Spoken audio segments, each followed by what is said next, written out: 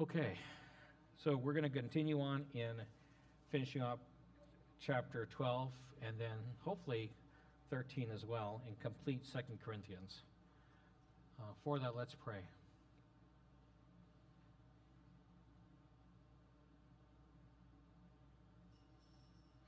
God, you are Lord of all. All glory to you. Jesus, thank you so much for the cross. And look at myself and I see that I'm unworthy for what you did. But it is true, all of us are unworthy. But you, because of what you did, give us worth in you. So, Father, we need your help. We're coming before you as your children going, Daddy, we need you to help us to love you more, to listen to your Spirit, to hear your word and allow it to change us from the inside. That we may love you more and allow your Spirit to work through us, in us, changing us, blessing others, showing your love and giving you every single bit of the glory you deserve. You deserve the glory. And so tonight, Father, we pray that whatever is spoken, that it all be done to glorify you. Have your way. Have your way. In Jesus' name, amen.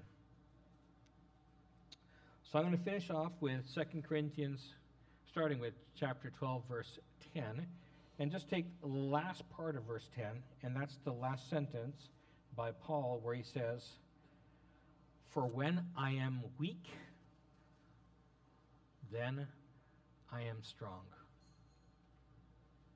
So there's going to be some things we're going to be talking about, some verses, and I've shared with you some verses are, we tend to lift up some verses over others, but this is going to be one of the two big verses, well, there's actually three really, that I want you to really get a hold of. We talked about this last week, about my grace is sufficient, my strength, is made perfect in weakness. So Paul now surrenders to that. So we know what the Lord says. There's still a choice within us whether we want to surrender. When I am weak, then I am strong. Not when I'm strong that I'm strong, but when I'm weak. What does he mean? Obviously, he's meaning when he's weak within himself. When he recognizes his neediness. That nothing good can happen apart from God. That's the hard part. We keep thinking there's some good within us, that we can affect good things for the kingdom of God in our own strength. And Scripture says again and again, that's not true. Only through the Holy Spirit can the kingdom be brought forth. Only through the power of God. And so we have to be weak. We have to be lowly.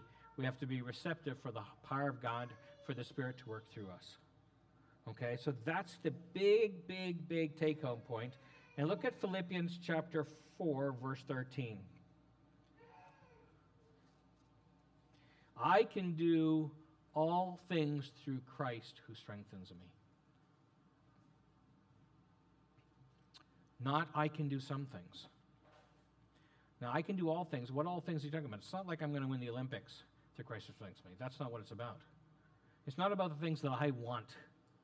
That's the thing. When he says I can do all things, he's talking about all spiritual things that God wants of me. That's the whole different scale we have to look at. We twist Scripture sometimes for our own purposes. The whole point that Paul's talking about is we have to get a kingdom mindset, an eternal mindset. And when we get that, everything that we read in the Word is always in view of the kingdom. That's not what's always preached outside there. It's often preached or taught in a way for yourself, for the world. If you're hearing somebody talking about using the Scripture for the world, for yourself, then he's probably not representing the Scripture properly. I really want you to get a sense of that. I'm not saying the guidelines of the Bible aren't useful in the disciplines of our life. Of course they are. What I'm saying is the principal purpose of the Word of God is to bring forth the kingdom, to give him the glory, okay? To change us, right? To sanctify us, to make us more like Christ, okay? That we may be better vessels so that his Holy Spirit can flow through, Okay? And as I've shared, actually, that we may actually have not only rewards, we'll get rewards in heaven, but what's the biggest reward in heaven we'll have? To be there with Jesus. Okay? And the more that we're like him, the more joy we'll have. The more that we're like Jesus, the more joy you'll have. Okay? So,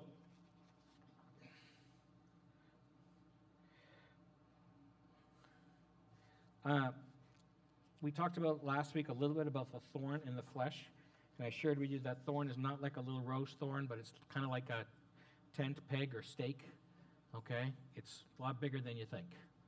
And we may have big thorns that afflict us, each of us differently. But I'm going to read something from Alan Redpath. Of course, the greatest example of the principle Paul communicates here was lived by Jesus himself. Could anyone on earth be more meek than the Son of God to be hung on the cross, hung in our place that he might redeem us from our sins? At the point of absolute weakness, okay, at that point of absolute weakness was met by the mighty power of God as he raised him from the dead. I wonder if the pressure of the thorn in Paul's life was a reminder of the power of the cross. I invite all of us to remember the cross. And each moment of each day, I'm getting some hum. So at each moment, I invite you to remember the cross.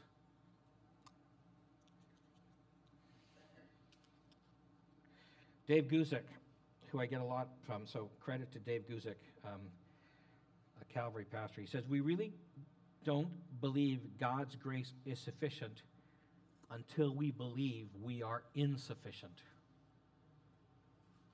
Until we believe we are insufficient. We can't receive the sufficiency of God's grace until we know our own insufficiency. So Paul knows it, and in 2 Corinthians chapter 12, verses 11 to 13, he says, I've become a fool in boasting. You have compelled me. For I ought to have been commended by you, for in nothing was I behind the most eminent or the super apostles, though I am nothing. Truly, the signs of an apostle were accomplished among you with all perseverance in signs and wonders and mighty deeds. For what is in it which you were inferior to other churches, except that I myself was not burdensome to you? Forgive me for this wrong. And Paul is speaking, frankly, a little sarcastically. Okay, he's telling them he hasn't been a burden. And we're going to go in and talk a little bit more of what he's done for the Corinthian church. And the idea is that he's saying, I have not asked a lot of you, and I've just poured out and given to you. He talked again about those super apostles, those Judaic apostles who could speak so eloquently, that he was not like that. I'm nothing like that. And so the idea that Paul is trying to communicate is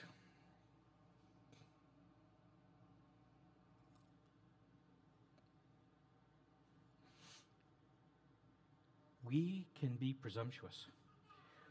Those of us who are critically minded, who's critically minded? I'm critically minded. We all are. We evaluate and we judge. We look at other people and we make ideas of this is what it should be or that's what it should be. And it's so easy for us seeing only a perspective, thinking what we think in our mind what it should be. And Paul's basically saying, you really don't even know what you're talking about. You don't know what you're talking about. Okay? I've just nothing given you. You rail against me. You have these expectations of me that aren't really true because you see something else that you admire in the world. And he's trying to reset their idea. And I think the Lord's doing the same. And so Paul's going further in 2 Corinthians chapter 12, verses 14 to 18. Now for the third time I'm ready to come to you, and I will not be burdensome to you. For I do not seek yours, but you.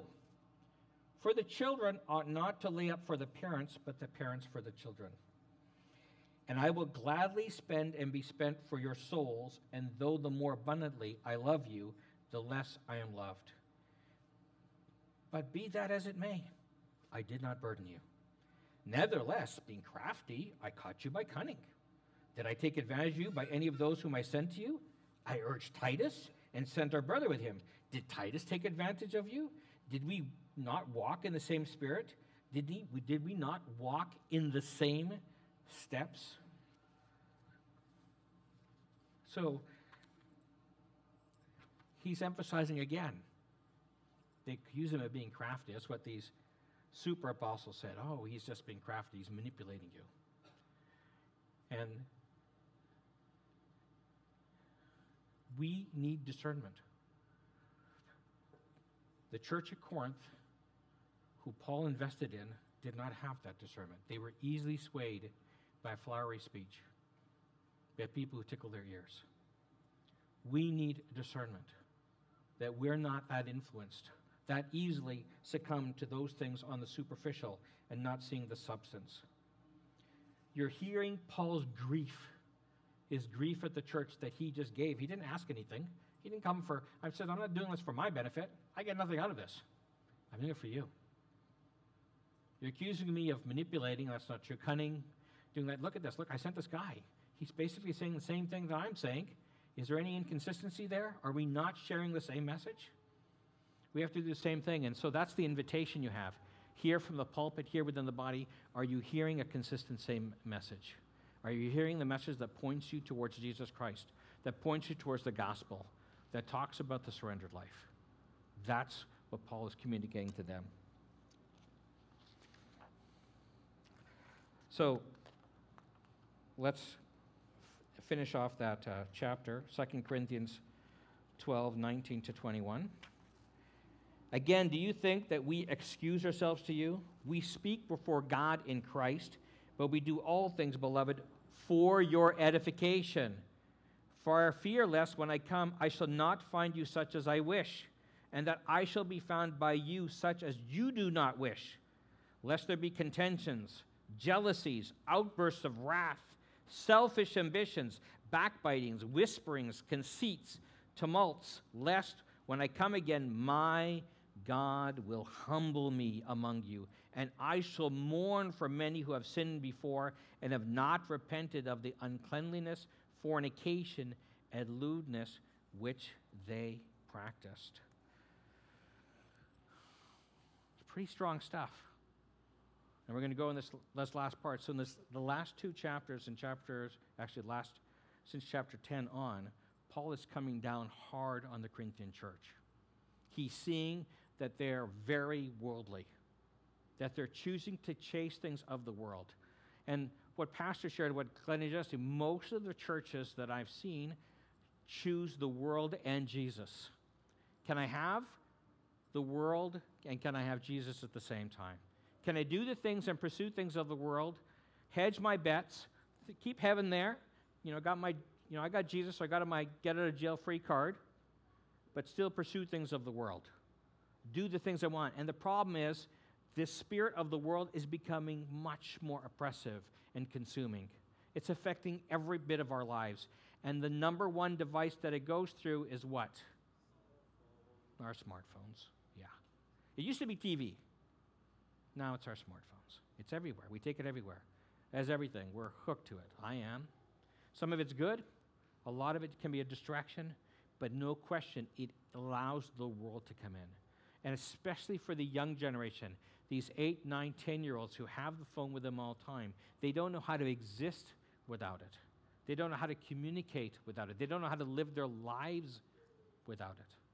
And that's what's happening in the world. Their social connections, their identity. I'm reading stuff talking about, Web 2.0, and we're now moving to Web 3.0, which is with AI and the interaction. So basically completely disconnecting us from human interaction. So our interaction is completely digitally. Okay? The digital focus and an interactive digital focus where it caters to you because the AI understands how you think certainly better than any other human can think. But definitely not as well as God can think. Okay? This is becoming the key to be aware of. It's becoming much more pervasive and seductive. It's affecting everything. On your web home pages, everything that you search, it's all about the world. And that world is causing all these spirits that he's talking about here, right? Backbiting, selfish ambitions, outbursts of wrath. I know outbursts of wrath. I've had that. I see some of the things that I'm frustrated, and because when I read the news, I become angry by it. I don't like what's happening. And so I want to smash something. That's what I'm feeling. I was like, look at me. Look at me. God, what am I doing? I don't have mercy like you do. I'm not like you. I want to smash. That's what my flesh wants. That's what that spirit stirs within me. So my challenge is not to be like, oh, look at this. This is crazy. This is nuts. And some of the sites that I like that are supposedly good just incites that spirit. And even the good sites aren't as good as you think, because they're motivated by the flesh, not the spirit. Any site that's motivated by the flesh is going to be, by definition, not good, even if it's for a good cause. So I want you to be very cautious about that. And you'll hear that from other people because that's what they're in the world. And so they think they're not in the world because they're against what the major agenda is. I'm not with the major agenda of the media, so I'm not with the world. No, you can be in the world on the other side. Both sides, both parties, if you're in a political thing, all of it's all the world. It's all going to the climax. It's all coming to the end of where things are to the end times. Everything on all that side is being engineered and everything that way. And if you understand that and you know the times, and we're getting a sense of, you'll see, you won't know the hour, okay, but we'll know the season. Things are all coming to an end, and it's going to become harder and harder. Harder and harder to follow Jesus. Harder and harder to be completely sold out to Christ. Harder and harder to not make compromises. Now, if you want that job, you want to do that, you're going to need it. Like I needed now, nice thing with the new job, I don't need my phone that much. I realized I need my phone as much as I need the other job. I'm like, that's a good thing. The Lord God protected me, helped me, when I didn't even think about it. That's how good of a God we have. But I want you to be aware of that for ourselves. We have to set some limits to ourselves. So Paul's talking about that spirit, and so he's saying, I don't wish to find you. So the challenge for us is, we each have private sins. The most private is in our thought life, what we're thinking. It'd be terrible if everybody got to know every single thought that I had. Okay? It would be terrible to know all the thoughts I have. But that's not a good thing. That's what God wants to redeem. Okay? Everything before I came in the last few years, it was like fixing the outside of the cup, fixing the outside of the tomb, whitewashing it. And basically what wants to do is deal with the inside, the heart. And Jesus wants to redeem the inside, the thought life. And so everything that he's talking about, those actions are fruit of that thought life. And that's what's before us. We need to look and passionately seek God to help transform our thought life. We need to be much more, if we're thinking and it goes down a path, we need to those of us who knew what vinyl records were, you had to flick it. We need to get out of that and get back into the song of the Lord. Okay? And so he's seeing the fruit of that. And we may look and go, well, we're not doing that here at this church. We're not that worldly. Look around the other churches. They're more worldly than us. So we're doing okay. His message doesn't apply to us. That's not true. It applies to where our hearts are. We know where our hearts are. We know where our thought life is. And Paul's still addressing us. So we're moving on to chapter 13 at the beginning in the first 4 verses. Paul says, "This will be the third time I'm coming to you. By the mouth of 2 or 3 witnesses, every word shall be established. I've told you before and foretell as if I were present the second time, and now being absent, I write to those who have sinned before and to all the rest that if I come again, I will not spare, since you seek a proof of Christ speaking in me, who is not weak toward you, but mighty in you. And though he was crucified in weakness, yet he lives by the power of God. For we also are weak in him, but we shall live with him by the power of God towards you." So, I'm going to ask you to turn to chapter 18 of Acts, and read verses 1 to 11 with me. As I mentioned, Paul started this church. He says, "After these things, Paul departed from Athens and went to Corinth. And he found a certain Jew named Aquila, born in Pontus, who had come from Italy with his wife Priscilla, because Claudius, the Emperor Claudius, had commanded all the Jews to depart from Rome. And he came to them. So because he was of the same trade, he stayed with them and worked for by occupation they were tent makers. And he reasoned in the synagogue every Shabbat and persuaded both Jews and Greeks. When Silas and Timothy had come from Macedonia, Paul was compelled by the Spirit and testified to the Jews that Jesus is the Christ. But when they opposed him and blasphemed, he shook his garments and said to them, 'Your blood be upon your own heads, I am clean. From now on I will go to the Gentiles.' And he departed from there and entered a house of a certain man named Justus, one who worshipped God, whose house was next door to the synagogue. Then Crispus, the ruler of the synagogue, believed on the Lord with all his household, and many of the Corinthians, hearing, believed and were baptized. Now the Lord spoke to Paul in the night by a vision. 'Do not be afraid, but speak, and do not be silent, for I am with you, and no one will attack you to hurt you, for I have many people in the city.' And he," that's Paul, "continued there a year and 6 months, teaching the word of God among them."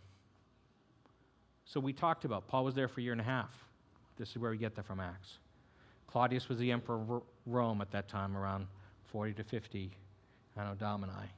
And so he said, got all the Jews out of Rome, and that's where they went to Corinth, southern part of Greece. And so Paul was there. He'd fasted a year and a half. He helped minister to the ruler of the synagogue, and they came to Christ. So they started this whole church. Maybe the ruler of the synagogue brought other Jews came, and that's where you get all these other super apostles. But you realize he is personally invested in this church. It's one of the longest times he spent as a church. He moved around from place to place. And he talks here about the Macedonian. Remember I mentioned it in the earlier chapters. You get the sense the Macedonian church was the one who basically helped him. He worked as a tent maker, but he was also financially supported from these poor Macedonians who didn't have very much. Okay, and he said, this is 2 or 3 witnesses. He's quoting from Deuteronomy, chapter 19, verses 15. And it's the Mosaic law that says that, if somebody complains about somebody, just because they say so, don't count it unless there's 2 or 3 witnesses who confirm that. And he's saying, there's 2 or 3 witnesses. Maybe we're not sure. Is he referring to Titus and this other brother as 2 or 3 witnesses? Or is he talking about the 2 previous times he's come, and this will be the 3rd time as another witness, another scene? I don't know. But he's saying, I care about you, and I'm going to tell you something very strong. And I want us to understand, Pastor Jeff, Evangelist Glenn, they share some strong messages here. We hear strong messages, stronger than most churches do. And they're doing it because they love us. They're doing it out of the Spirit of God to tell us things that are strong. And guess what? Just like I shared last week, it's not going to get easier. If you think being a Christian means life is going to get easier for you, that's not what it's about. The whole ministry of Jesus when he was on the earth, it wasn't easier. It was getting harder and harder and harder. And even with Paul, in many respects, harder and harder and harder. People that invest in, they don't follow through, just like what's happening in the Corinthian church. And you have to go back, and you have to, that's the nature of human beings. We're going to have that. We're going to have frustrations. You're going to invest in somebody, you're going to care, and you're going to love on them, and then they're going to falter. They're going to choose things of the world. And you're going to go, did I waste my time? Did they not see that I cared about them?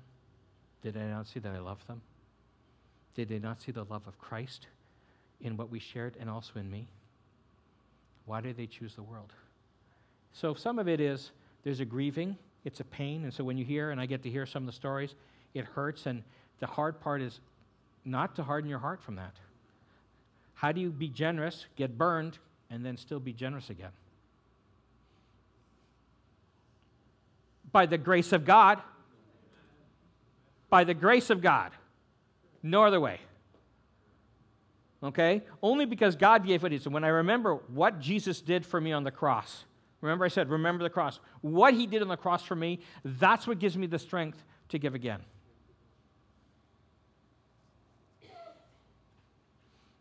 And we're going to make mistakes. We're going to screw up. I had that challenge early this morning. When I worked, somebody came in early this morning and pretty dramatic, and it was a challenge for me. And I was tired. Had an hour's sleep, and I was tired. I slept till noon yesterday before I went in last night, but it was a hard sleep. So I was tired. And when I'm tired and I'm frustrated and they come in and there was a lot of drama, it's hard for me. I have to pray. I prayed earlier. Why didn't I pray then? I didn't pray then. Sometimes they think, I prayed earlier. That should cover me. No, it doesn't always cover you. Don't assume that. Pray in the moment. And I wasn't mean. I wasn't bad. But I wasn't loving. I didn't show the love of Christ to this woman who needed it. I could tell she was upset. And then at the very end of the interaction, I said, I'm sorry. First time I talked to God, God, I need help. I kind of get a sense, now you ask. Oh, better late than never, almost late. But God's there. And so I was able to make it less bad. It wasn't terrible, but less bad. It wasn't good when it could have been good. Okay? She felt judged, and I didn't mean to make her feel judged. So the point is we need to be sensitive to the Spirit at all times, and we need to keep mind of that, especially when we don't want to, especially when we're irritated and frustrated, especially when we're tired. That's going to be the challenge, and that's why we have to get stronger in our faith and our walk. Okay? When you're coming from church and you're coming from the service and you're all enthusiastic and we're arm in arm together, it's easy to profess things of God. When you're by yourself and you're tired and you're frustrated and you want to go home and go to bed, which is what I wanted, it's not so easy when somebody goes, oh, by the way, hey, can I have your time? And you want to say, oh, not really. I'm too tired. Sorry. You're out of luck. That's what Jesus did, right? No. Now, there is times at the end of the day he'd spend time with the Lord. He did seek rest. But we have to realize, is that rest for selfish reasons or the rest to be with the Lord? That's the challenge we have. That's the thing that Paul is admonishing them and the challenge before us. So, Harris says, it seems that in their immaturity, the Corinthians were unimpressed by Christ-like gentleness and meekness, but were overawed by arbitrary displays of power.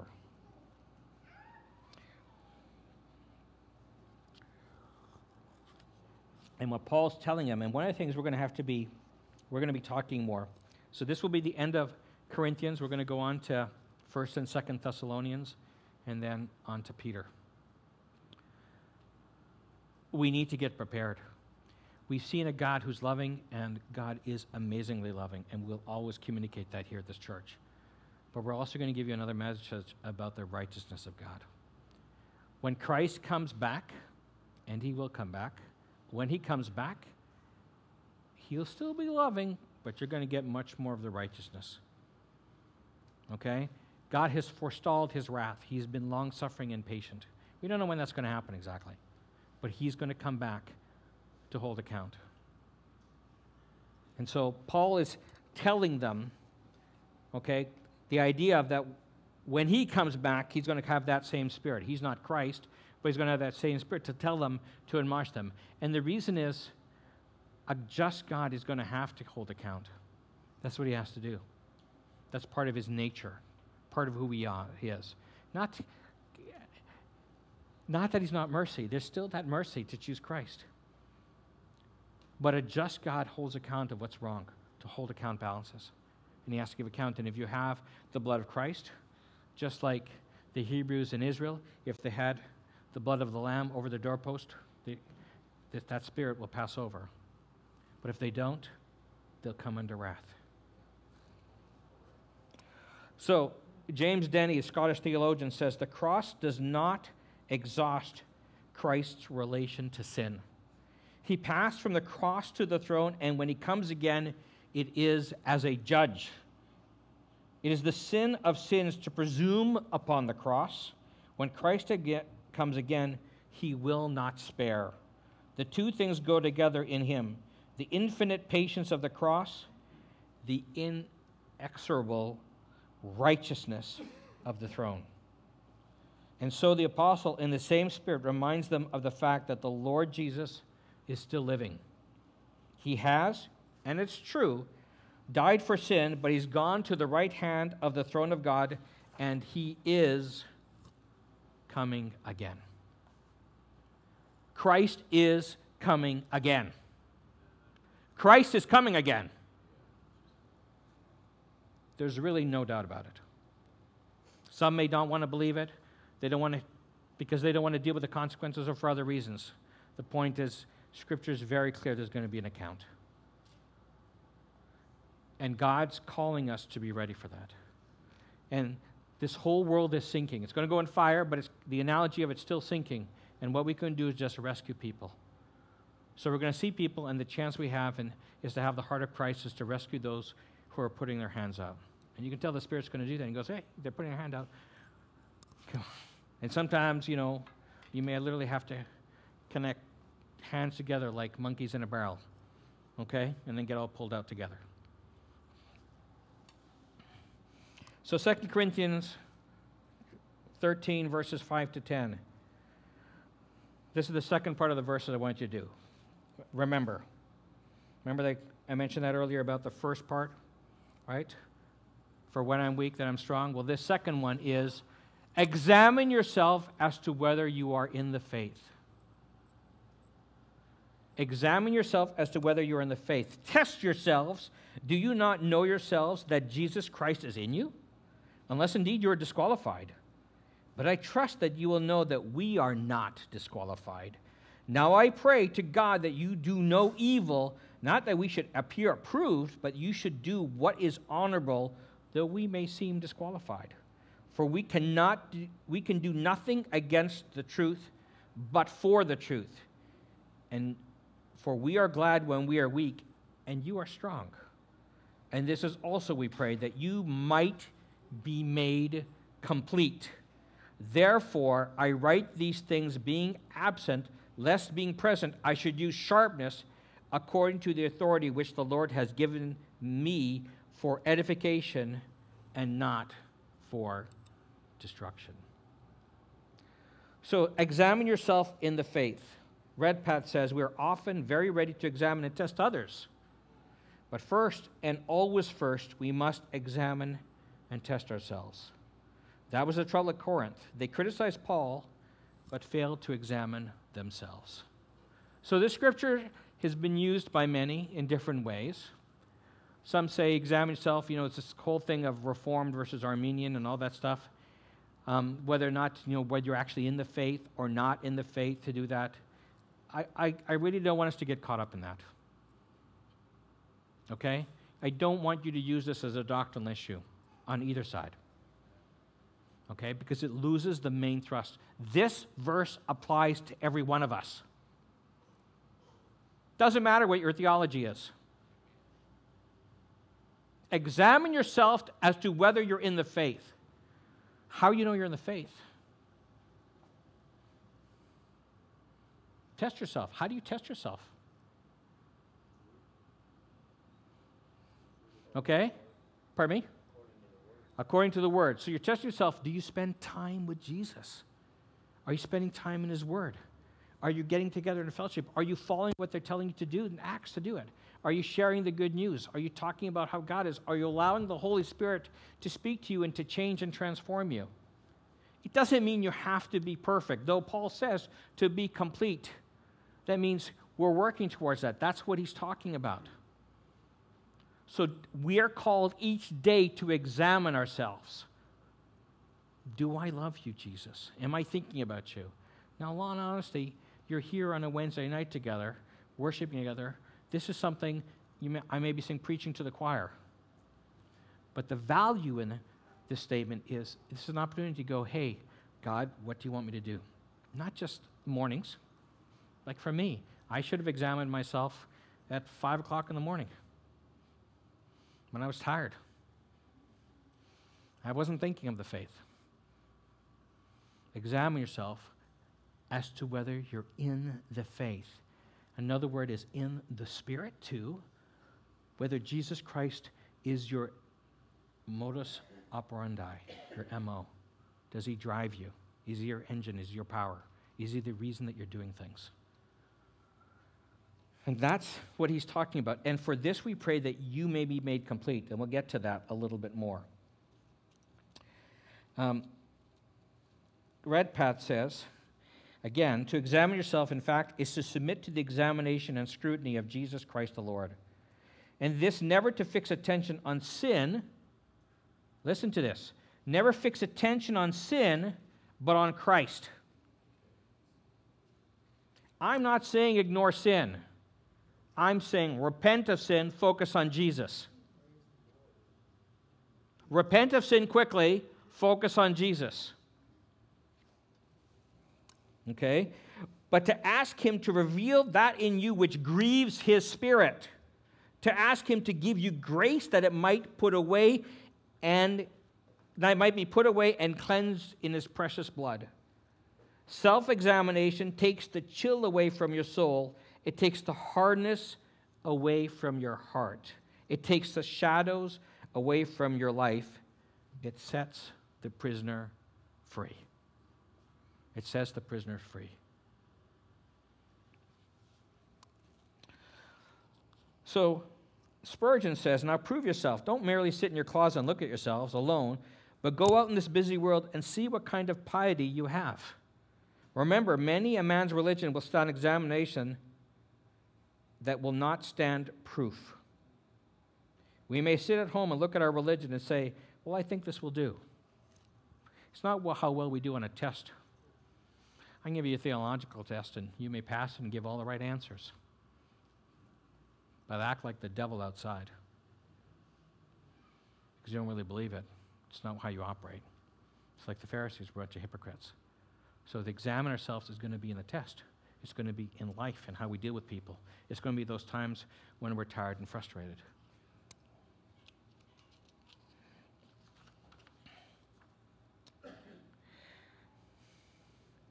I love here what Spurgeon says. Now, what is it to have Jesus Christ in you? The true Christian carries the cross in his heart. And a cross inside the heart, my friend, is one of the sweetest cures for the cross on the back. Did you hear that? The cross in the heart is one of the sweetest cures for the cross on the back. If you have a cross in your heart, Christ crucified in you, the hope of glory, all the crosses of this world's troubles will seem to you light enough, and you will easily be able to sustain it. Christ in the heart means Christ believed in, Christ beloved, Christ trusted, Christ espoused, Christ communed with. Christ as our daily food and ourselves as the temple and palace wherein Jesus Christ daily walks. What if that's what we were like? So when we say examine ourselves, that's the level to examine. Are we like that? Is Christ motivating all things that we do?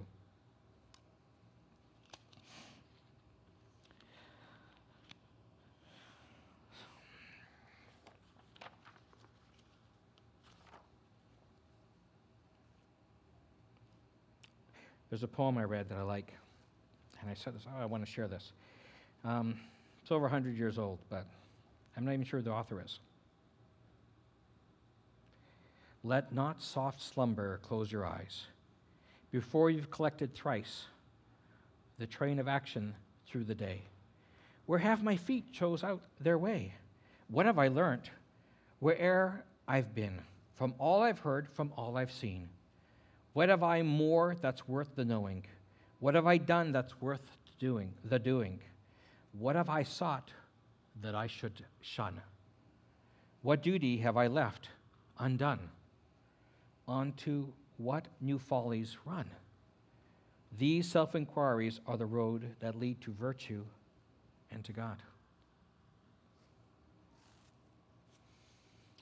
So let's finish off with the last part, verses 11 to 14. Finally, brethren, farewell.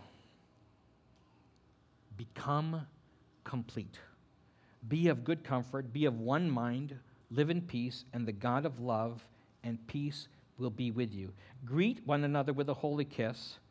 All the saints greet you. The grace of the Lord Jesus Christ and the love of God and the communion of the Holy Spirit be with you all. Amen. So the third verse I want you to remember is that last part. The grace of the Lord Jesus Christ and the love of God and the communion of the Holy Spirit be with you all. Amen. You know, some people have complained that, the Trinity is not explicitly stated in the Bible. It's right there. It's right there, Stephen. You got it. It's right there. But the grace of the Lord Jesus Christ, the love of God, God who's just, the Father God who will come in with strength also, it's his love, and the communion of the Holy Spirit. If we remember, there's a motto. And then it says at the beginning, it starts that line with, be complete. Be restored in some translations. Be resolved. Be complete. Be whole. He mentioned that in the previous verses in 13:9. Be complete. God is the author and our perfecter of our faith. We're not alone in this. We have the communion of the Holy Spirit. We have the Holy Spirit within us to help us, to guide us, to strengthen us. We understand that God loves us, and we know by the power of the grace that we don't do it in our own strength, but by God's grace. So when we say again about what we're willing to do, what we're willing to surrender, what we're willing to believe. And I want to close with an example from evangelist George Whitefield.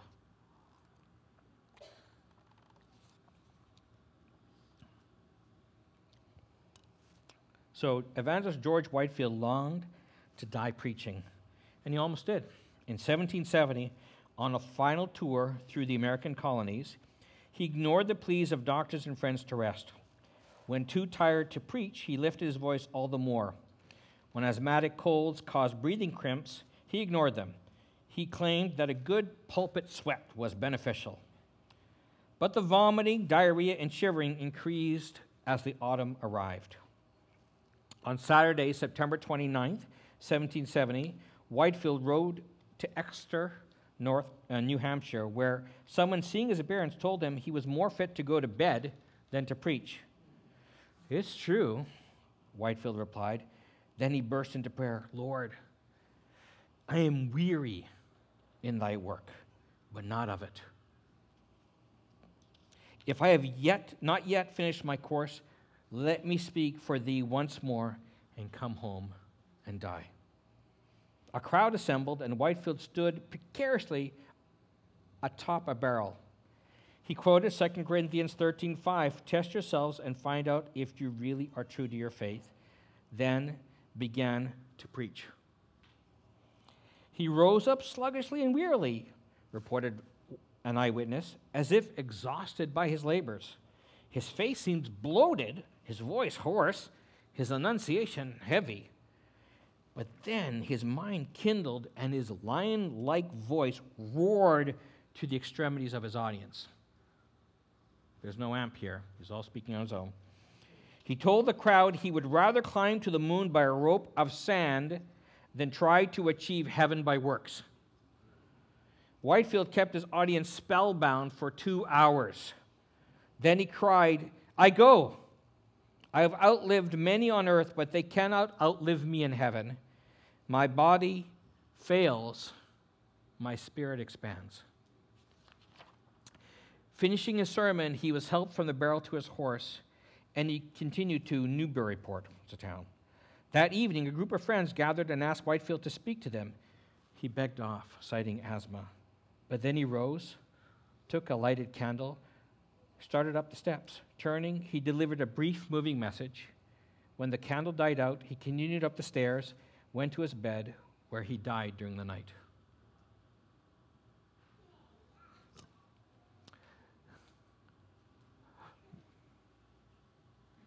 Paul's going to, and we're going to talk more about finishing well.